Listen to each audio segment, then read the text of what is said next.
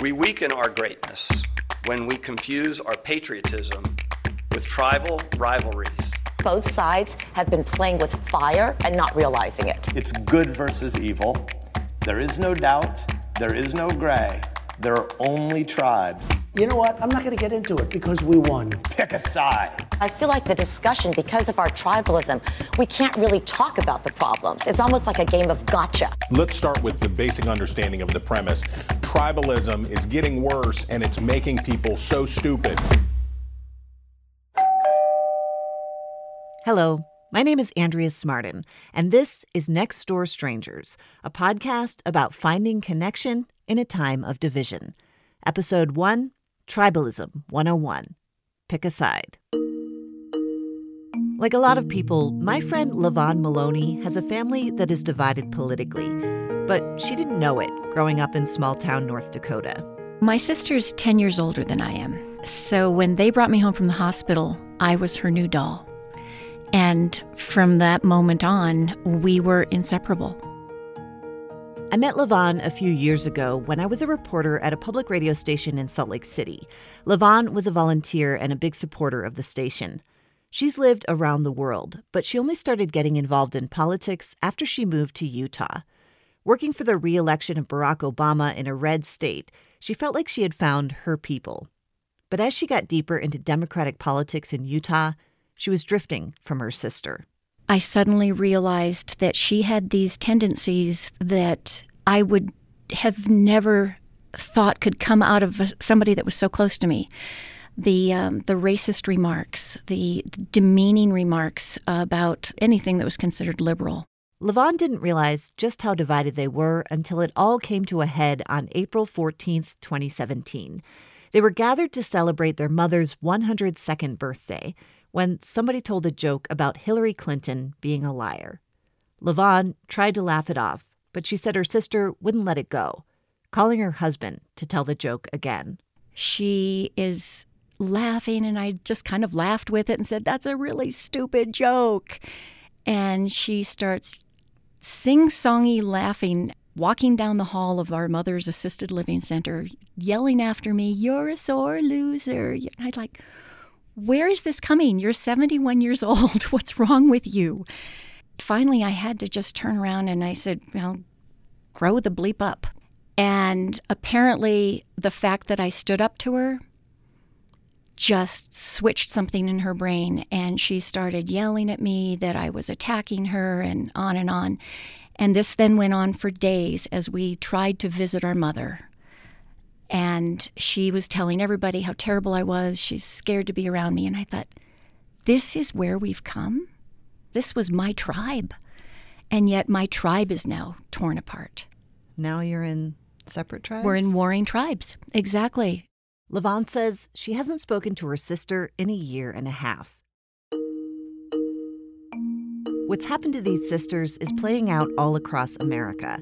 And after our recent election, one thing is certain. Incidents like this aren't going to end anytime soon. Tribalism isn't going anywhere.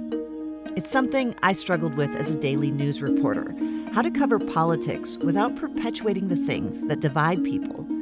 But with this podcast, I want to step outside the system to figure out how we got here and how we're going to get out of it.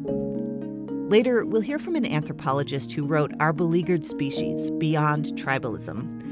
This book has helped me step back from the strangely addictive cycle of outrage, anger, and despair in my newsfeed and think about the big picture. It's also helped me think differently about where I live, Utah. If you're unfamiliar, Utah is a place that's going through a lot of change because of transplants like me. But the state's roots in the Church of Jesus Christ of Latter-day Saints still run deep, and the leadership in the state is overwhelmingly Republican.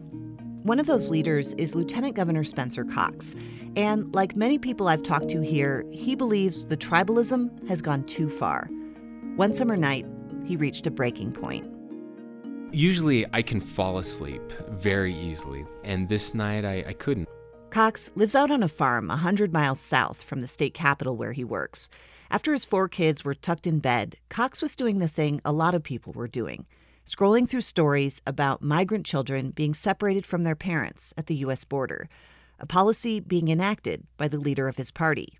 President Trump. It was really, really just awful. And my wife had talked to me about it, and we had had several conversations, and she was upset and wondering what we could do and, how could we use our influence for good, and felt very helpless. And I'd kind of talked her down, and then we went to bed, and I just laid there and thought. He laid there and thought and thought. The more I thought about it, the madder I got, the angrier I got, and the more incredulous I got about this situation and kind of how we got here, and that it was, quite frankly, my party that was responsible for a lot of what was happening. Finally, I don't remember what time it was, about 2 a.m, I think, when I got up. And he did the thing that people should not do at this hour in the morning. He picked up his phone. Can't sleep tonight. I know I shouldn't tweet, but I'm angry and sad. I hate what we've become. My wife wants to go and hold babies and read to lonely, scared, sad kids. I want to punch someone. Political tribalism is stupid. It sucks and it's dangerous. We are all part of the problem. Cox followed up, some in my party are doing and supporting things I never thought possible. You won't believe me, but your party is capable of it too. We get what we deserve. If we want change, we have to change ourselves. He tweeted several more times, advising people to turn off cable news, get off Facebook, run for office, follow the second great commandment, love thy neighbor, and then closed with a tweet, quote, I know I'm breaking the never tweet when angry, tired rules. I'll probably delete by morning. Don't at me. Hopefully I can sleep now. And went to bed, and when I woke up, it had gone, I guess, as viral as a tweet can go for a lieutenant governor in the middle of nowhere. While the lieutenant governor slept, the tweet was liked more than 47,000 times and retweeted more than 10,000 times. Democrats thanked Cox for taking a stand against his party. Conflicted Republicans were relieved that someone was giving voice to their internal battle. One person said, please run for president, #Cox2020. But of course, there were those who took issue with this tweet. One commentator from Kansas said, Mr. Cox, I'm glad to see you have a heart. What is happening at the borders is truly appalling. But, no, we are not all part of the problem. This rests squarely on the heinous actions of Trump and his Republican Party. And from California, with the handle America is Better Than This, quote, you're on the right side or the wrong side. The truth is on one side. Racism and hate is on the other. Pick a side. I recognize that this time it's the president of my party, and it's my tribe that is causing this problem. But I said the same thing. I said, look, it can happen to you too. So many of those responses just proved the point. Instead of maybe saying, look, I agree with you. How can we work to make this a better place? It's no, you're a racist because you're a Republican. Or, that's crazy, and it's just not true. But that is the mindset of many in this country.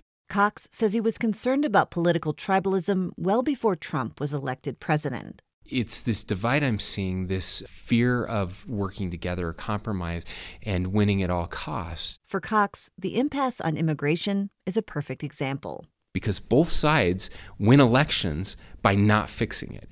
They get to use it to prey on the fears of the voters that support them. If you're in a mostly conservative state or a mostly conservative district, you win points by holding up illegal immigration as the fear, as the boogeyman. Conversely, if you're in a liberal district or in a liberal state, you hold up that Republicans hate Hispanics or hate minorities, and it just helps people get elected. If we solve that issue tomorrow, that issue's off the table. Now it's harder to raise money. It's harder to rile up your base on the left and right. I think that's dangerous, and I think it's sad. If tribalism is so clearly bad for us, if it's preventing us from solving problems, making us vulnerable to hostile foreign powers, and keeping us in a perpetual state of fear and anger, why do we keep doing it? Maybe because we've always done it, since the dawn of humankind. We needed to cooperate in order to survive as fairly defenseless primates. And we did that by grouping together. That's anthropologist Elizabeth Crouch Zelman, the author I was telling you about who helped me think about the big picture. According to Zelman, tribalism is embedded deep in our nature, from a time when the advantages of living in a tight-knit, trusted group were significant, and we developed the ability to bond and care for others beyond our own children. These things happened during the longest part of our existence as humans when we were hunting and gathering people in small, scattered groups. If unity within the group was important for survival, the flip side was also true. Those outside the group were a threat to be feared or attacked. We can see it in our political rivalries today. If an idea comes from the other side, even if we agree with it, it must be bad. Tribalism can be as harmless as sports fandom, but in its most extreme form, it can lead to hate groups, genocide, and war. Zelman says what was an advantage in the past may work to our detriment in the present. We still have these ancient impulses, and they still have some benefits, but they also are wreaking havoc in today's world, which is a global, international world, whether people like it or not. We do depend on the global ecosystem, all of us, for our survival. Zelman has observed a surge of destructive tribalism, a perfect storm that has brought us to this point. And she says it's not surprising, given the circumstances, a crowded planet, increasing inequality, along with the digital revolution. In this moment, almost every group can find a way to feel threatened. And it's dangerous because our survival depends on working together to solve challenges that we really have in common.